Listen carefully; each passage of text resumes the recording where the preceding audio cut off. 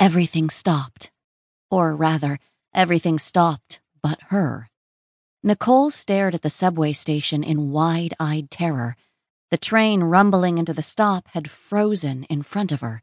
The people hurrying up along the platform stood like statues, some of them suspended in mid-stride, some of them not touching the ground as they ran to catch the train. Nicole looked around, heart pounding in her chest. She tried to find Mrs. Wojtowicz or someone from her class, but no one was there. She was alone. A middle-aged man in a peaked cap caught her eye. He wore a black sweater over his white shirt and tie. The sweater had a crest on the sleeve that looked a lot like an American police shield. Maybe he was a policeman. It wasn't her teacher or a classmate, but he was better than nothing.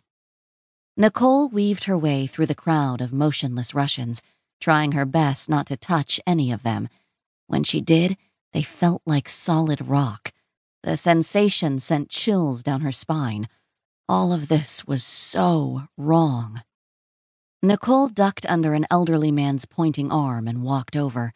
The policeman was looking down and smiling at a little girl in an obnoxious pink dress.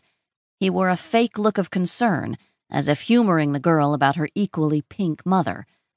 But they weren't moving. No one was moving. "Excuse me, sir?" Nicole asked. Her voice echoed in the station, the only sound besides the squeaks of her shoes on the polished floor. Nicole grabbed hold of the policeman and tried shaking him, but he wouldn't budge. She backed away and brushed against the girl in pink. Her hair was as rigid as steel. Nothing moved.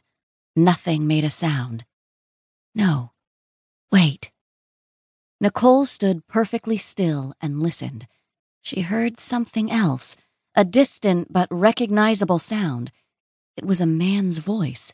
Someone else was here and he wasn't frozen. She wasn't alone.